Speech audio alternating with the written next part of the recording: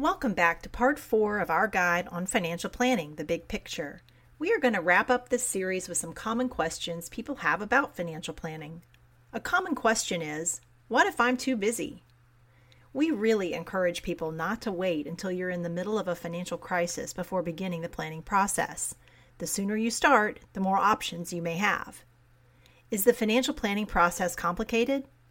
Each financial plan is tailored to the needs of the individual, so how complicated the process is will depend on your individual circumstances. But no matter what type of help you need, a financial professional will work hard to make the process as easy as possible and will gladly answer all of your questions. What if my spouse and I disagree? A financial professional is trained to listen to your concerns, identify any underlying issues, and help you find common ground. Can I still control my finances? Financial planning professionals make recommendations, not decisions. You retain control over your finances. Recommendations will be based on your needs, values, goals, and timeframes. You decide which recommendations to follow, then work with a financial professional to implement them. We hope that this overview has been helpful to you.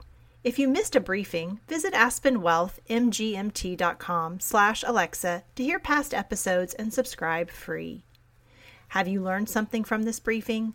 Please leave us a star review on Apple Podcasts to help others find the show. It lets us know how we're doing.